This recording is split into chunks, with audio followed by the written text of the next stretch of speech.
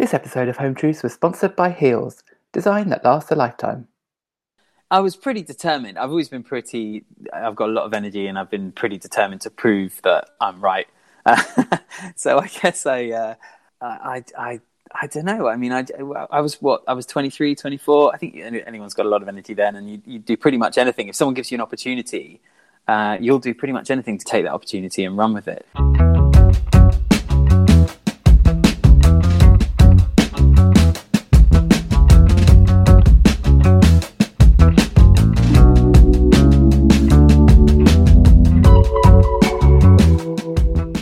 From Living Etc. magazine, this is Home Truths, a show about the fascinating stories behind some of the most iconic pieces, movements and moments of modern design, revealed by the designers themselves.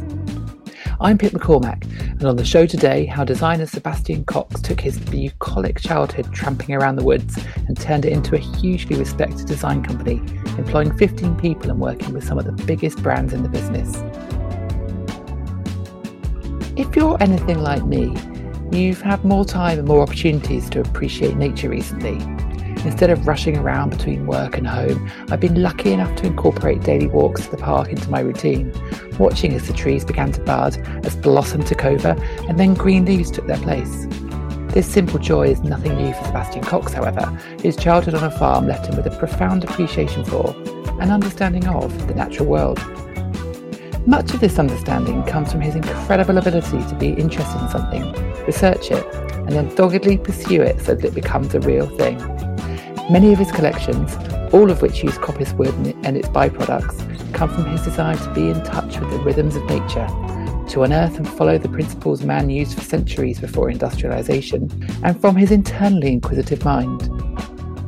Listening to him talk about sustainability, about picking up the scent of something interesting and running with it, and about why we shouldn't have to wait until the future for it to be better, is a fascinating reminder of how design not only looks nice, but at its best it can help make the world a better place too. Before this interview, Seb gave me 5 milestones that he feels were key moments in his career, and in explaining the stories behind them, he's going to tell us how he got to where he is today, starting right back in his family home.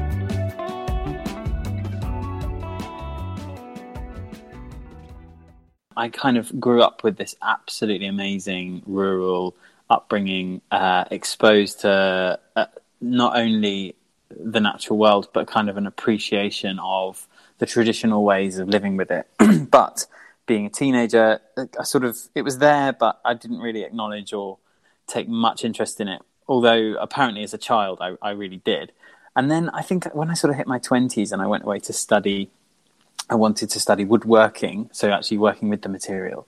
And that was the point where it kind of all came flooding back, my early childhood sort of memories of playing in woodlands, and actually that connection between the material that I was beginning to work and the actual living organisms that give you that material. It just sort of like dropped into place in this very short period of time for me, and I sort of really began to connect quite deeply with trying to broaden my understanding of a material that I was working with. And that resulted in your first collection, Products of Silviculture, in 2010. I believe it was sort of 2 chairs, a lamp and a hat stand made from coppiced hazel. And you were fresh from your MA from university at the time. Can you talk a little bit about how that came together, the collection? Yeah, so, I mean, actually, funnily enough, I kind of ended up launching the collection during my MA, and I had to delay the handing in of my dissertation because the sort of commercial side, well, I basically became in business. But the whole collection kind of came about because, well, when I was studying as an undergraduate student, I started to get very interested in the idea of using British wood. I remember driving past acres of woodland in Lincolnshire. I was studying at Lincoln Uni. And arriving at a timber yard which sold mostly, if not only, I can't really remember, imported wood. And I remember thinking, why can't I have some of the local stuff? Why is there no choice with that? And then I wanted to kind of take that idea into an MA. And with an MA, you kind of have to find a problem to sort of deeply solve.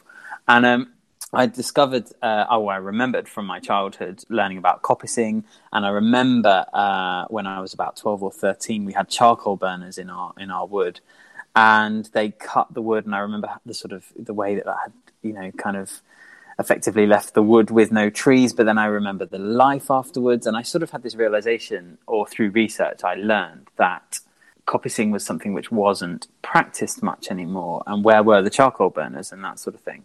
And then I sort of realized the potential of design to procure materials in the design of the object. And I just kind of thought, well, actually, maybe that's the brief that I've been looking for my MA, is to find a contemporary use for coppiced wood and actually make the products as much about the story of where they've come from as, the importance of them being either beautiful or useful. And what exactly is coppiced wood? So coppicing is an ancient method of woodland management in which you cut trees at ground level. Effectively, it's really hard pruning. And that gives you a very fast-growing, self-replenishing material. Coppicing is a method of woodland management which has existed for thousands of years, simply because if you said to me, Pip, I want a basic tool handle, I wouldn't, today in modern terms, the way that process would work is that you'd fell a very large tree using mechanical power. You'd then use a lot of energy to cut it up and dry it, and then you'd eventually machine your tool handle. Whereas 1,000 years ago, when we only had axes, the easiest way to obtain that tool handle was to fell a small tree. So we became really adept at selecting trees at their point of growth for the different functional requirements that we required from that wood. We didn't just make everything from big trees. And so it sort of created this culture of understanding that you grow trees for the ultimate material that you need, and you need a breadth of sizes and dimensions. So we started to cut trees on sort of short, sort of 12-year cycles, or shorter, 7 years sometimes, depending on what we needed to use it for. And which to me just kind of says that there's a much deeper understanding of, or a deeper connection between materials and how they're created and the ultimate product that you end up using with them.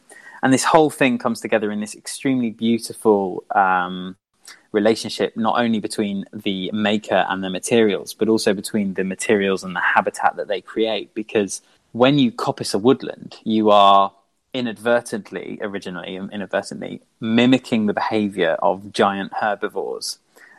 So actually, trees coppice really well because they have adapted and evolved to being pushed over by really, really big browsers and grazers. So, for example, the woolly mammoth, which lived on this island for thousands of years before its extinction, pushed trees over to eat the leaves. And that, a lot of herbivores relied on tree fodder rather than grass. And what that meant is that the trees evolved to basically adapt to exploit the light that was created by the pushed over trees. So there's this kind of incredible series of things which are ecological, social, and they all come from history, and they're all absolutely amazing, and they all offer fascinating solutions to a lot of today's problems. So as a student in 2010, how did you go about creating a collection? Because that to me seems like just such a difficult thing to do. And, you're just a student. So how did you get this into production? How did you manufacture it? And were you self-coppicing? Yes. So, actually, I've got to say, because I have focused on the material and the kind of story that goes with that, my career as a designer has actually been I've found it quite easy to design. At the time, all I really wanted to do was take cues from contemporary design and keep the form as simple as possible and just let the material do the talking, which is kind of why you have the hat stand is basically just a stem of hazel with these steam bent hooks, sort of as an intervention over that sort of very rustic form. So actually the design part was really easy because you can agonize over finding new ways to create the look of something. But actually when you have a completely new material or a very old material that you're reintroducing in the contemporary sphere, it's actually very easy to design. So as a graduate, I created a collection which did get a lot of attention in the design press because it did look new. But I don't ever consider myself a sort of revolutionary designer. I just think that I'm just doing what the material wants to be done. And then in terms of the coppicing, yes, I was self-producing and self-coppicing. So although my family have a wood in Kent, very small wood, only 5 acres. I wanted the whole project to be backed by the idea that anybody could have done it. So it's not about having access or ownership of land. So I wanted to use public wood, basically. So I approached the Forestry Commission and asked them if they had any hazel. And they'd just felled a 2-mile stretch down various forestry tracks where they were thinning at the edges of them. So there was a mountain of hazel that was just being cut and left in the woodland to rot, effectively.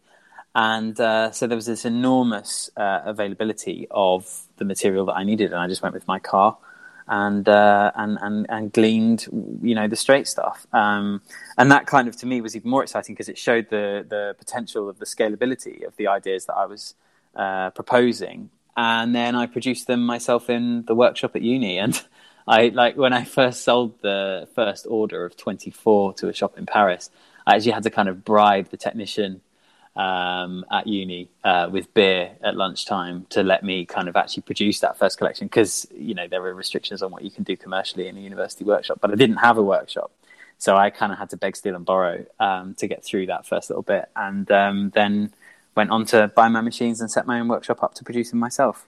But I mean, making 24 pieces as a student in a sort of illegally borrowed studio seems so implausible and difficult. I mean, how did you do that? Yeah, well, I think, anyone who starts a business has to duck and weave a little bit. And I was pretty determined. I've always been I've got a lot of energy, and I've been pretty determined to prove that I'm right. So I guess I don't know. I mean, I was 23, 24. I think anyone's got a lot of energy then, and you do pretty much anything. If someone gives you an opportunity, i.e. someone says, I want to buy the things that you're designing, you'll do pretty much anything to get them made and take that opportunity and run with it. So I did ask for the extension on my MA, which I mentioned, and the university said that was one of the best excuses they'd ever had for an extension on an MA. So they granted that, and I took the time to get things up and running. And actually, it just contributed to my MA grade because I could prove that my ideas were commercially viable. I wonder how the press got hold of it. You mentioned there was quite a bit of design buzz around you, and I in researching this podcast, I found lots of reviews of your first collection, and I just think how many hundreds of graduates show their work each year. Yours seemed to kind of come to the fore, and I was thinking back to that time and what I was writing about in 2010, and aesthetic and design was changing. We had people like Tom Rathfield bending wood in interesting ways. Companies like Benchmark and Urkel have been around for a while, but was suddenly, it felt very much in vogue, this sort of slightly post-recession simplification of the aesthetic. I wonder if you sort of felt part of a wood movement at that time, and perhaps that was part of the appeal to the press as well. Yeah, I mean, I went into it completely unaware of the context, I suppose. I mean, I knew the environmental context of, the way that consuming things was damaging the planet. And I also knew that I couldn't find much rusticity in contemporary design, much sort of like, acknowledgement and even tolerance of natural textures. And a lot of the furniture that I would see if I went down to sort of go and have a look around, some of the shops in London was veneered, and there was a lot of homogenization. So I guess I was being a bit rebellious in putting bark in the furniture. And I guess that's what attracted some of the press attention. I mean, I showed at New Designers and then consecutively at what was then Tent London. And I suppose I just stood out by having a bit of bark on show. I think that's all it was, to be honest. So, yeah, I don't know. It was. I suppose it was set against a context of, pre-recession. Everything was a bit slick, wasn't it? And also, I think maybe there was something around the kind of, the shift in the last kind of 15 years that we've had towards a completely digital existence, or almost completely digital existence. And I think that's when a lot of themes around kind of biophilic design and a lot of the things that have come out in the last 10 years have tied in with what I was doing accidentally, because people are craving nature. Nature deficit disorder is a thing which people feel and experience, and I think maybe people see in my work something which can perhaps offer a small domestic cure to that. Because I know that you get such a great joy as well of from taking walks in the woods, that sort of feeds your soul as well. Is this sort of a happy byproduct of your work, do you think? Or did you already know this when you were sort of going into this? Well, I don't think I think I've always known that I was kind of a nature lover. I mean, my mum's always said, from you've always been an earth baby. But I don't think anyone appreciated, I suppose, in 2010, how sort of formally and scientifically we understand the benefits of being in nature. I remember there's that sort of quite old study in Japan about forest bathing and the idea that reduces recovery time and things like that. But actually that it's something that we need is something that I think is quite a recent understanding. So I don't think I embarked on this knowing that it would make other people feel good and it would be good for me and my career. But certainly I sort of always known that I needed a connection to woodland and nature. And I think my choice to move to London, perhaps the thing that kept me sane through that was my connection to my work. I don't know. I'm not entirely sure, but I'm sure that there is something inherent in working with wood that keeps you with your feet on the ground, keeps you quite grounded. So in 2014, you started an enduring partnership with the kitchen brand Devol. First of all, before we start talking about that, I just want to know what Sebastian Cox, the business, looked like at this time. You'd moved to London by this point, I take it. Yes. So I moved to London just after the Olympics when all the prices had calmed down again. And so the business, in terms of shape, had a few people in the workshop. I took my first member of staff on, George, in 2012, and then Joe subsequently in 2013. By 2014, I'd done my first collaboration with Benchmark, which was my first sort of formal collaboration where I designed the chestnut and ash pieces with them. And that was a brilliant learning curve, and it was great to work with them. I was sort of trying to really reinforce the message around British woodland as much as possible. And I was learning that actually speaking to the suppliers, the timber yards, is actually a really good thing to do. So I would regularly chat with them. And I remember in a call with our timber yards called Tyler Hardwoods, we were talking, and I sort of said, what can't you shift? What are you struggling to sell? And they said beech, English beech is really, really, really difficult to shift. Nobody wants it. And I thought, gosh, that's a fun starting point for a collaboration. And Devol, funnily enough, got in touch at around that time. And that was the sort of beginnings of our working relationship. I thought, well, what better way to use a lot of wood than in a kitchen? And the kitchens, I mean, are beautiful, and it's, form the basis of a partnership that continues. I wonder how you feel that sort of collaboration affected your business, or what boost it gave you. I mean, it elevated our name. It was a sort of a mutual kind of, I suppose, a mutual benefit in terms of profile. Because I think I had a lot of press in, kind of, I suppose, publications like Dezeen and things like that, and they had a lot of publication in sort of more interiors targeted magazines. And I think that for us, it was really good in the sense that it exposed us to these sort of domestic audiences. And for them, it was good in that it, began to give them credibility in terms of, sustainability and sort of an appreciation of natural materials, which of course was stuff that they were already doing. But, it sort of, I suppose, was verification of that by the collaboration that we undertook. So it was so much fun. I mean, I went up there with a big bundle of coppice wood and some basic woodworking tools, and we did actually start with that. We sort of really went back to sort of basics in terms of exploring the things that I'd been looking at in my career, but also in terms of their capabilities of their production. It was over the period of a few months we sort of started to play around with ideas, and it was always very, very collaborative with the workshop, and it was just great. I mean, I look back on that sort of period very, very fondly, and we still play around with ideas, and actually we're having conversations about additional pieces at the moment. So it goes on today. And I think it's, for us as a business as well, it's important because, I mean, one thing that these days is hard to come by is royalty sales. It's actually quite hard to, the age of the sort of the pure industrial designer is kind of coming to an end, and so to have a kind of diverse ability within our business, which is that we can sort of self-produce and do bespoke work, but also that we can design for industry, is really, really important. And the way that Devol can reach many, many more customers with our ideas and also sell a lot of British wood is a very powerful thing. And I think that the idea that you can be a small player but then you can collaborate and achieve scale is very exciting, and it's really important for us to have that in our portfolio. Did working to scale, or did the experience generally, did you run into any limitations that you weren't expecting? That I guess when you're working for yourself, you have a bit more freedom of expression, perhaps? I think that the only limitations that I sort of really learnt in that project were basically the kind of limitations around the functional use of a kitchen.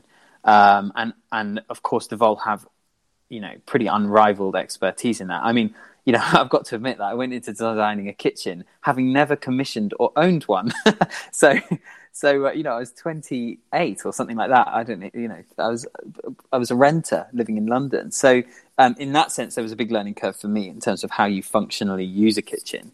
And of course, it simply wouldn't have been the product that it is without their guidance on that and their years and years of experience. So that was a big learning curve. But I think that was part of the fun of the collaboration, was that perhaps I was there to kind of pull them in a new direction in terms of texture and materials. And they were there to very much kind of turn that into a commercial product that people would actually want to have in their homes. I think if I had just designed and produced a kitchen out of my own workshop, it would have been very much guesswork in terms of how people were going to use it. I just want to interrupt this conversation to tell you a little bit about what's happening during London Design Festival at Heels. With an exhibition called Art in Lockdown, Heels will be celebrating the creativity that can be born out of adversity, and the artists and designers who've used the time during lockdown to create fresh and innovative work. Heels will be showcasing the work across its website, heels.com, as an online gallery, much of which will be available to buy. It's a timely reminder that design continues even in the toughest of circumstances, and well worth a look when it's live next month. And thanks very much for supporting this podcast. Heels, design that lasts a lifetime. And then in 2017, you started working with Mycelium for the most kind of beautifully odd range, if you don't mind me saying. Yeah.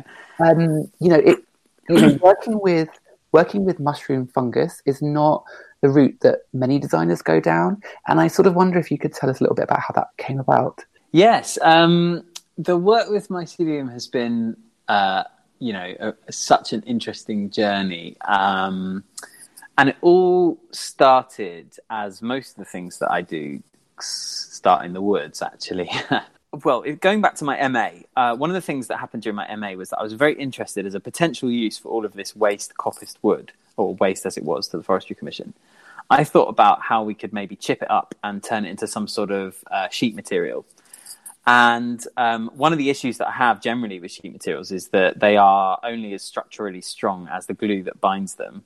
And I really dislike MDF for that reason. And actually, sometimes the glue that binds them is really, really toxic and unpleasant, as in the case of much MDF.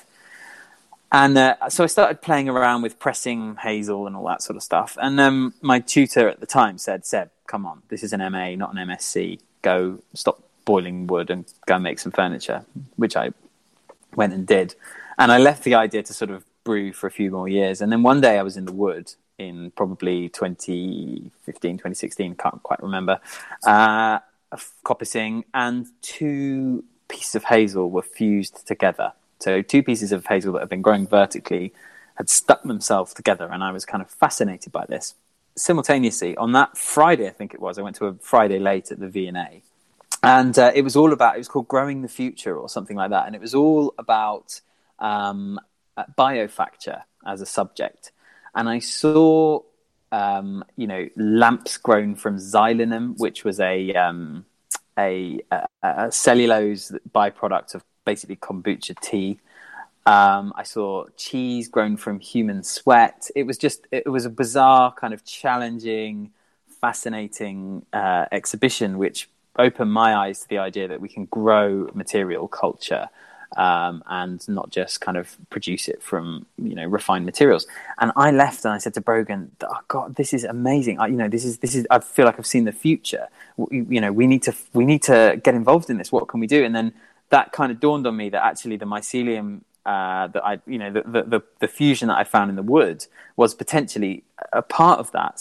So I got in touch with the British Mycological Society and sent them a picture of the sort of fusing sort of black sludge in my woodland, and they said, yes, this is almost certainly a mycelium of some sort.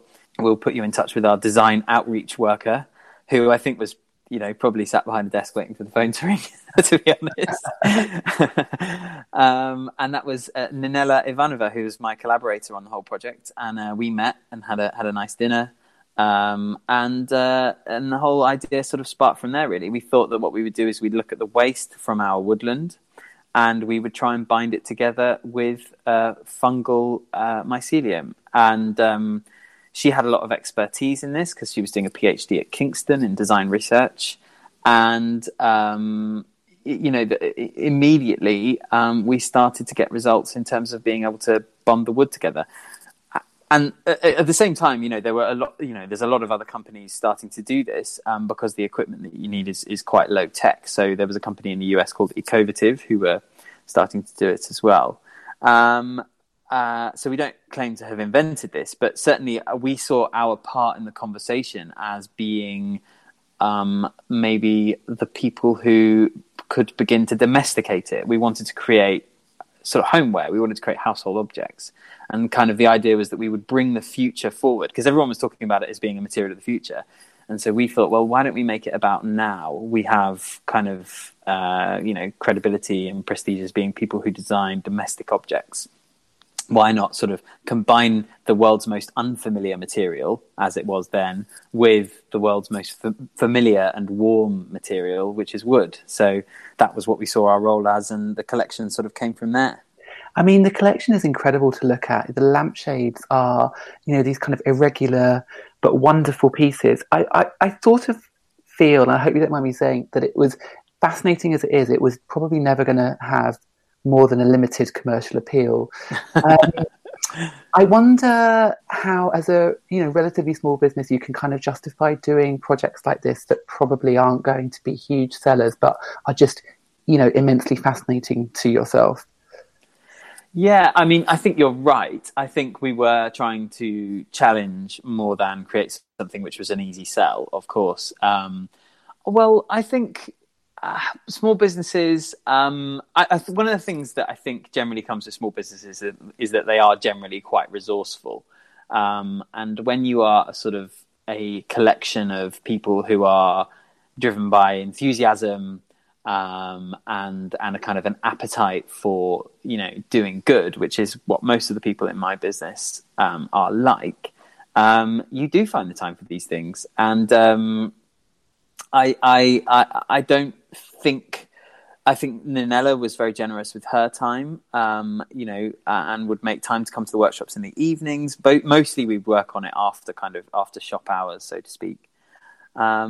But you just do these things when you are driven by, a passion for doing interesting things and potentially, being part of a big conversation about how we make a difference in our world.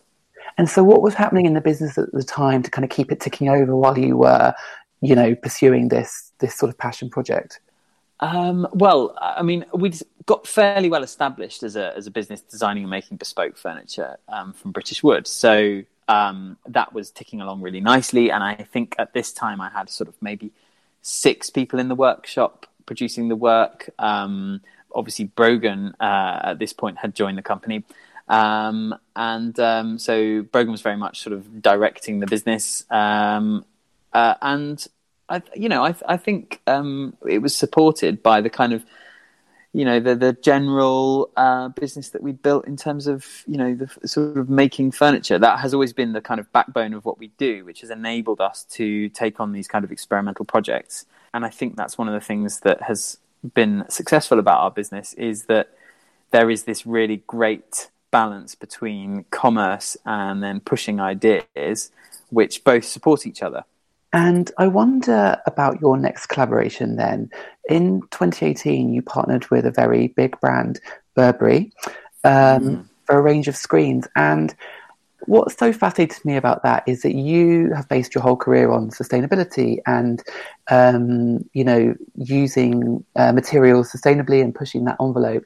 And the fashion industry generally, much as many brands try, is not an industry that's known for that. So I wonder how that partnership even began as a kind of a talking point.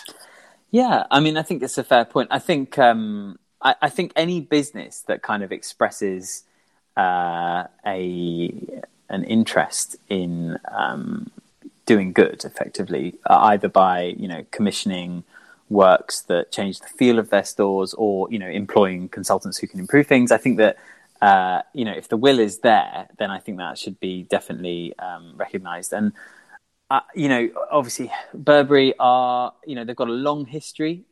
Fashion hasn't always been kind of, fast and exploitative. They've been going since, I think, 1856 or something like that. They're a kind of a British institution. And, they under Christopher Bailey, there was this real interest in exploring heritage, tradition, craft, and Britishness, and I just kind of thought, well, that feels like a really right collaboration. They're heading in a direction which really aligns with what we're doing, and they're being really respectful of what we do. It wasn't like here's a purchase order, you got 6 weeks, and we'll sue you if you don't deliver on time. It wasn't like that at all. It was absolutely collaborative, interested. They were very sensitive. They came down. We were working quite directly with their director of architecture, so we were working with people who are at a very senior level. So they treated us with an enormous degree of respect and interest in what we were doing, and really made us feel like we were adding value to what they were trying to achieve. And so it really felt like everything aligned. And I think that that there's a lot to be said for larger organizations collaborating with and working with small studios, because it can offer opportunities for those small studios to really, really grow and to learn and to sort of share that kind of that sort of progressive British creative industry that we have. And then in 2020, you launched your manifesto, Modern Life from Wilder Land, about making land less intensive and more productive. Can you tell us a little bit about how you came to wanting to create this beautiful book, essentially? Yeah, well, it's a funny one because I don't really think I'd ever have imagined that we'd end up writing whatever it is, 15,000 words on the subject. I think it was probably a blog post to start with. It started because Brogan and I were, before we had a baby, we used to do things like go out for brunch, and it was jolly nice. And we would discuss at length kind of, what we thought about, the state of the world. And I was very distressed at the time that we had some really significant issues in terms of climate change, and particularly biodiversity loss. I think the State of Nature report had just come out and was really reading some devastating news for British wildlife. And but everyone was talking about plastic, and I just kind of thought, wow, it's really interesting that people have been captured by this story, but not the other stories, which are potentially bigger.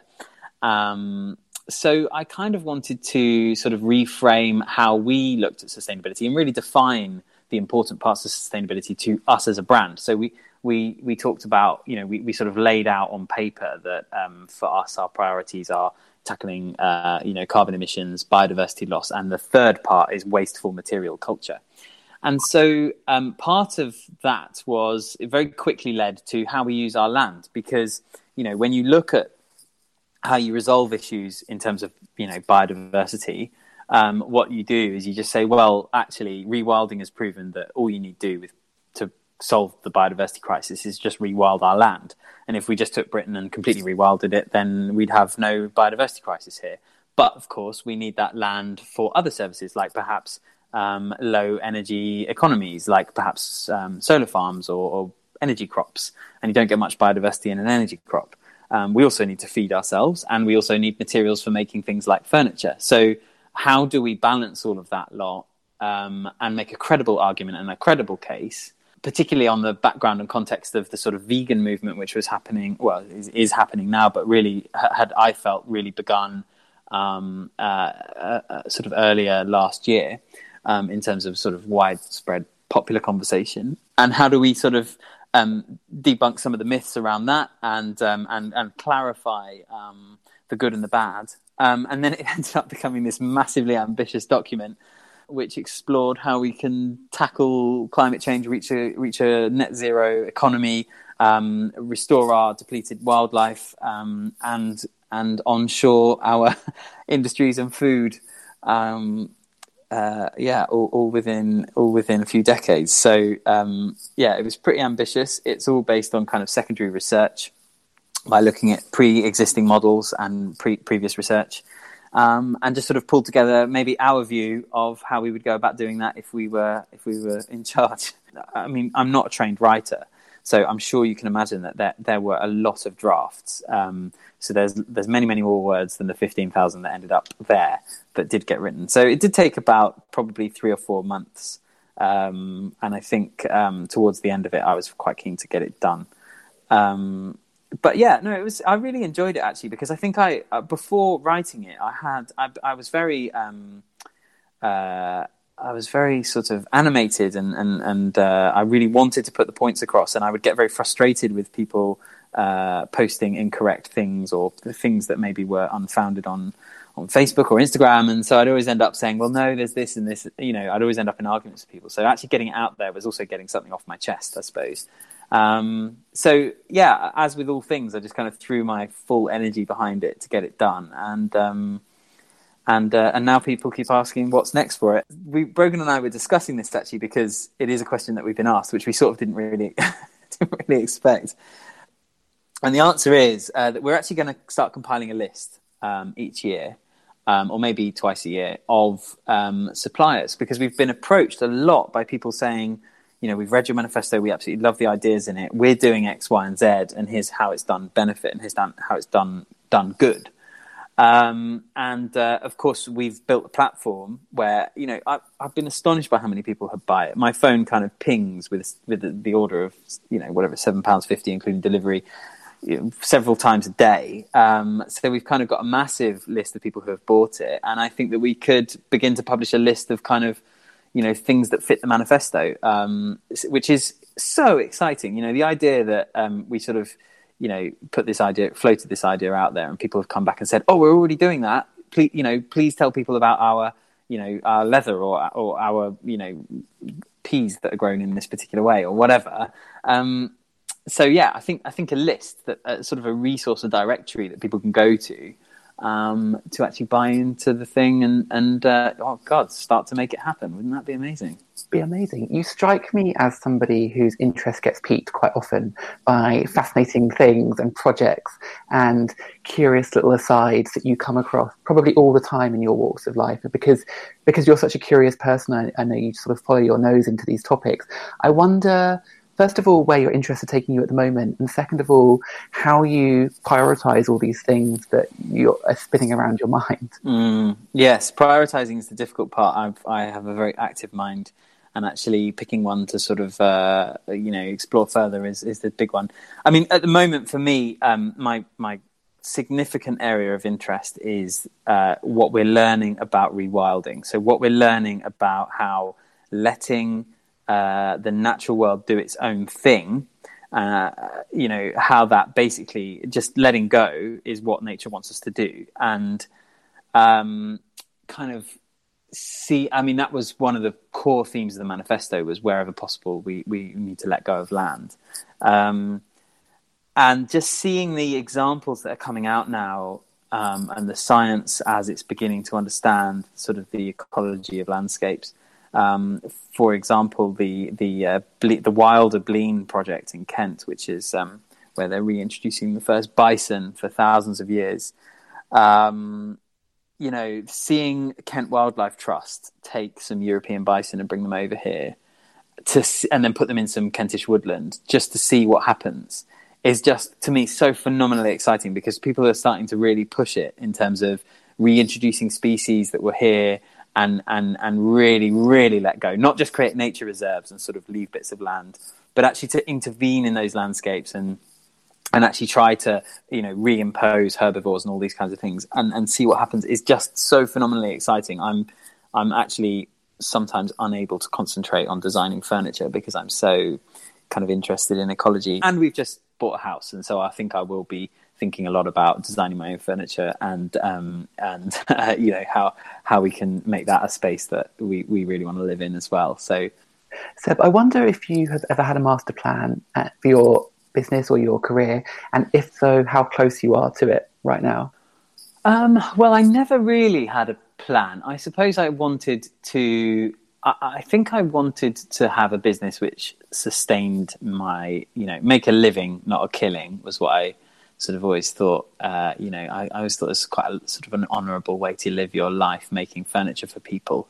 And I think secretly in the back of my mind, I think from a student age, I'd kind of, I saw Gareth Neal's work get acquired by the V&A, and I thought, yeah, that would be a sort of a life's achievement. If the V&A ever acquired my work, I'd retire very happy. And that hasn't happened yet. So I'm still sort of secretly perhaps on the quest for that. I need to make some work that's worthy. There's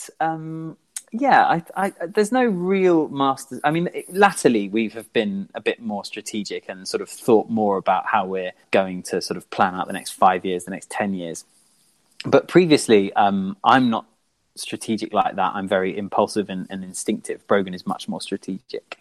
So up to sort of 3 or 4 years ago, it was very much like, this is interesting. Let's throw everything we have at that and see what happens. And but now we are a bit more rounded in our plan, because it's actually a much better way to really progress and the plan over the next few years is to kind of continue to build what we've been doing, but then to equally move into other fields. And I think that's one of the things which I've really enjoyed about the last couple of years, is that we have felt unrestrained by wood. Wood is obviously our core material, primary material, but we have started to work with other materials like mycelium, like clay, and indeed started to host supper clubs. So we're sort of expressing not only how you can live around objects, but also around food, which ties into the manifesto.